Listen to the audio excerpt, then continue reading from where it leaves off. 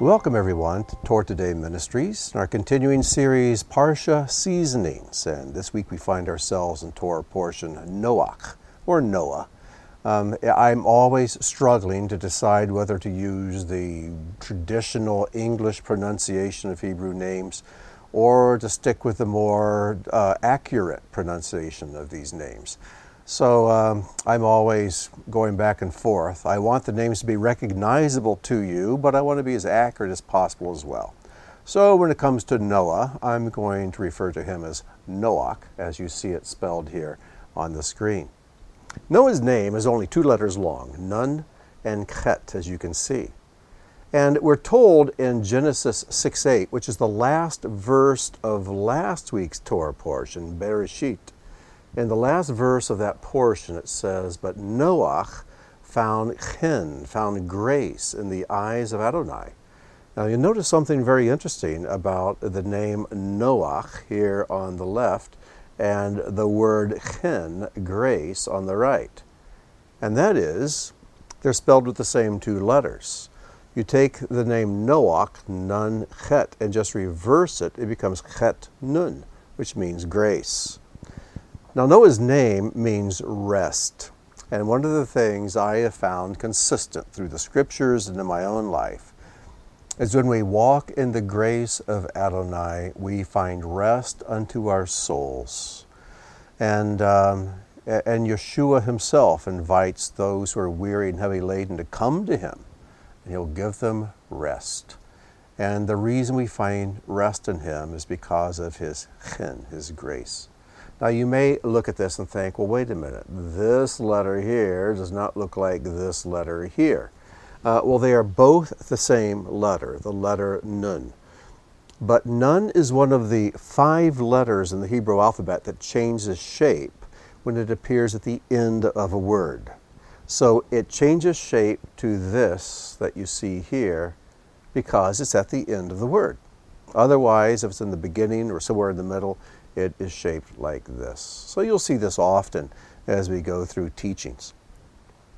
Now, one of the things I want to share with you is something that is not really a Parshah seasoning, so to speak, but it's something you might find of interest.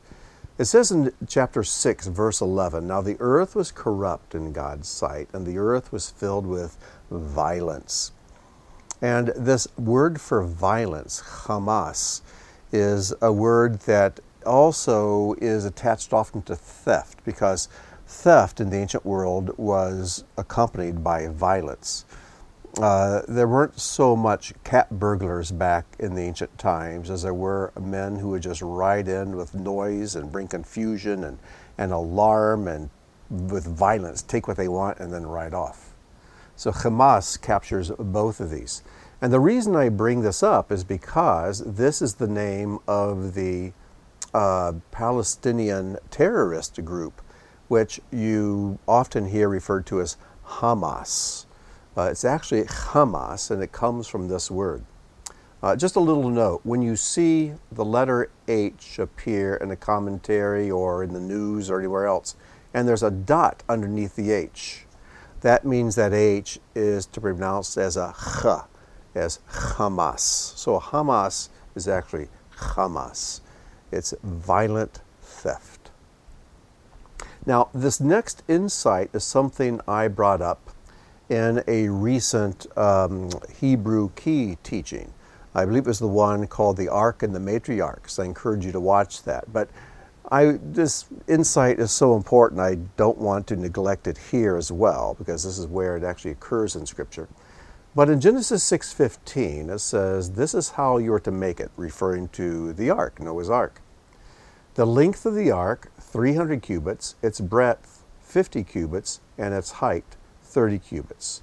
300, 50, and 30. Now, one of the rabbis in ancient times discovered an amazing insight. Here you see God's name spelled Yud, He, Vav, He. There are 3 letters, Yud, He, and Vav, and the He is repeated again at the end. So it's Yud, He, Vav, and then He once again. And the letters have numerical values. Yud equals 10, He equals 5, Vav equals 6, and there's the other He, which also equals 5. And this, of course, adds up to 26. Now, many times in the Scripture, instead of God's full name spelled out Yud-He Vav-He, we find his name simply spelled Yud-He, which we know is pronounced Yah. When you put all four letters together, then there are all kinds of possibilities as to how this name can be pronounced. But when you find it spelled Yud and He alone, we know it's Yah. So, if you take Yud and He, and you multiply their values, 10 times 5, you derive the sum of 50. So, if we're going to multiply the first two letters, let's also take the last two letters, Vav and He. If you multiply Vav times He, 6 times 5, you derive the sum of 30. And if you take the three letters which comprise God's name, Yud, He, and Vav, and multiply them, 10 times 5 times 6, you derive the sum 300. Do those numbers look familiar? They are the measurements of the ark. So the dimensions of the ark reflect the number values of God's name. Why is this? God speaks to us through pictures. Especially any spiritual truth and insight, cannot really be communicated accurately through words alone. We need pictures. This is why the Master speaks through parables, and why the stories of the Scriptures, though I believe them to be literally true, they are also spiritual pictures. A picture, after all, is worth 1,000 words. So if we can learn to unpack the pictures and the images and the symbols in Scripture, we'll find depths of meaning that otherwise remain hidden from our view. So if we look at the ark, you realize that everything that was in the ark was spared. It escaped death. But if you were outside the ark, well, you died. The ark is a picture of our redeeming God. And if we are in Him, we are saved. We're rescued. And we know that life awaits us, not death. But if you're outside of His redeeming grace, if you're outside of our redeeming God, well, all bets are off. So the ark is a picture of God's salvation, which comes through Yeshua. There are so many images here about Messiah and our redeeming God's grace that we just don't have time to look into all of them now. But I encourage you to take a look yourself. And when we come to next week's Torah portion, which describes the building of the Tower of Babel, we'll take some time to compare that tower with the ark. And you'll find some fascinating insights there, I'm sure. But to continue this theme, let's go on down to verse 16. It says, "And those that entered, male and female of all flesh, went in as God had commanded him. And Adonai closed up behind him." Closed up, that is the word vayisgor. Vayisgor, it actually means and closed up. Vayisgor.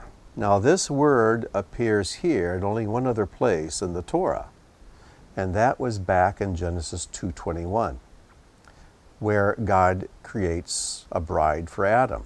It says, "So Adonai Elohim caused a deep sleep to fall upon the man, and while he slept, took one of his ribs." And I should have corrected that. It wasn't a rib. It was a side. He took one of Adam's sides. I don't know how that slipped through. Forgive me. But there's a different word for rib. This word here is a side. He took one of Adam's entire sides and closed up, vayisgor, its place with flesh. Now think about this for a moment. There was one entrance into the ark. This is how you went in, and this is how you came out. And it says, "And God yisgor," He closed up the door of the ark. But there was something in the side of Adam that out of which God created a bride for Adam, vayisgor, and he closed up the place where he took that side. And if we think of Messiah, when he was on the cross, and he had died and given his life, it says that they ran a spear into his side. Out came blood and water.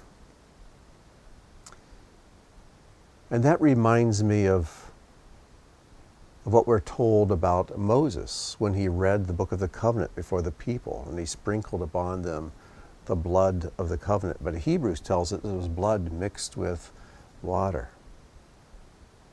So we see this theme of sides, the side of Messiah, the side of the ark, the side of Adam. This theme of a bride, because the bride are the ones who are in God's saving grace in the ark. They're the ones who are created out of the side of Messiah, just as Eve is created out of the side of Adam. We see this blood and water, which was something that sealed the covenant with the people. And it's something that flowed out of the side of Messiah. There's so many images here. I'll leave it to you to stitch them together. But if you're on the same wavelength as I am right now, you're starting to see some pictures open up, and how the theme of God's redemption unfolds for us here in the Torah and all through the Scriptures. It's an amazing thing. This is why, even though we see various authors of the books of the Bible, we know there's one author of authors, and that is God himself speaking to us through the words of Scripture. Now, we ducked into last week's Torah portion by looking at Noah's name and how in reverse it spells the word chen, grace. We're going to dip back into last week's Torah portion once again as we close, because this is just too good to skip. And I didn't have time to include it in the previous Parshah Seasonings teaching. And if we look in chapter 5, it's one of those long, boring chapters that gives the genealogies, names and ages of people, when they got married, who their kids were, and how old they were when they died. And it's that part of the Bible that we normally just kind of skim through, read through fast, because we don't think there's any spiritual meat there. Well, let's take a moment and let's look at these 10 generations of Adam, from Adam down to Noach, okay?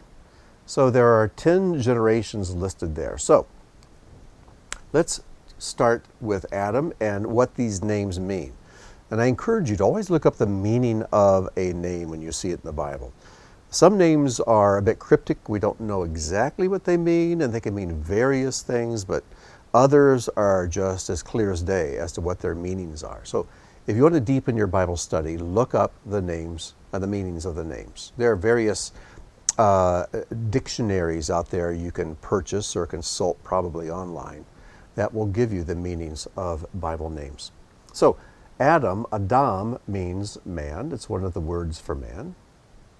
And then Seth, whose name is really pronounced shaped, means appointed or set. You know, you can take his name Set, and maybe we got our English word set from that. It means to set it in place, to appoint it. His son's name was Enosh. And Enosh, if you've listened to any of the Psalms teachings, Enosh is also another word that is used for man. But it always refers to man in his corrupted state, in his state of mortality, of short life, and the tendency to degrade over time. It refers to the weakness of man. So the best way to define the name Enosh is subject to death. His son's name was Kenan, which means sorrowful or lamenting. We get our English word to keen. Maybe you've heard that when people are grieving over the death of someone, they will cry out loud. That's called keening. Mahalalel. Now you'll recognize the last part of this, or in Hebrew it's the middle part. Hallel means to praise. Halalel means to praise God. That's where we get the word hallelujah. Praise Yah. So Mahalalel, when you put the mem in front, means from the praise of God. From the Hallel of El, so from the praise of God. And then Yared, or Jared, as it may say in your Bible, it's actually Yared, and this is where we get the word Jordan River, because the Jordan River flows down from the Sea of Galilee on down to the Dead Sea. But Yared means to descend, so being a name, it means one descends. Chinan means learning obedience. Chinok means learning obedience. Metushalach, or Methuselah, as your Bible may put it, is a really fascinating name. And it comes from this. The word mut means death. When Adam and Eve sinned, God had told Adam that if you eat of the tree of the knowledge, it says, mot yamut, dying you shall die. Mot or mut means death. And the last three letters, shalach, means to send. Hebrew apostles called a shaliach, one who is sent. So matu means his death, he sends. Or upon his death, he will send. Or dying, he shall send. Metushalach. And what's interesting is that Metushalach lived for 969 years. The oldest man in history, the oldest man in the Bible. Because apparently there was a prophecy that attended his birth that when Methuselah would die, God would send destruction on the earth. And if you do the arithmetic, you find out that when Methuselah died, that was the year the flood came. So Noah's life and Methuselah's life overlapped. And so, dying, he will sin. When Methuselah dies, the destruction comes upon the earth. But we can see God's hesitance to wipe out life on earth because he kept Methuselah alive for so long, longer than the other man, 969 years. So though God, on the one hand, prophesied the destruction, the death of all living things when Methuselah died, he was hesitant to do it, so he kept Methuselah alive for such a long time. And then just a couple more. We have Lamech, which means two. La means to or towards, and Mach is a word for the poor, the lowly. And then Noach, whose name means rest, as we saw before. Now, if we take these 10 names and take their meanings, look at the message we derive. Man, appointed, subject to death, sorrowful and lamenting. From the praise of God, one descends, learning obedience. Dying, he shall send to the poor and lowly rest. Now, I'm not making this up. This is the message of these 10 names. And if you look at it carefully, you clearly see the gospel message. Because man, it describes his state here in the first 4 words. Man, appointed, subject to death, sorrowful, lamenting. We're a mess. But from the praise of God, one descends, learning obedience. And we're told that in the book of Hebrews, he learned obedience. Messiah learned obedience through the things that he suffered. Learning obedience, dying, he shall send to the poor and lowly rest. You know what? What a God we have, who can encode into his word such deep messages of his grace and salvation. You may wonder, well, why is this so hidden in here? Because God loves playing this game, a divine game of hide and seek. He seeks us, just as Messiah came to seek and to save that which is lost. And then he says, okay, now you come and seek me, seek my face. And as Solomon wrote, it's the glory of God to conceal a matter, and the glory of kings to search out a matter. And there are few things that give me more joy than searching out the things of God's Word and making discoveries and finding Him, His hiding place in His Word. So I encourage you to do the same. It's the adventure of a lifetime. And I hope that you've been blessed by this brief teaching, and I look forward to speaking with you again at our next Torah portion. And until then, I wish you shalom and may God bless.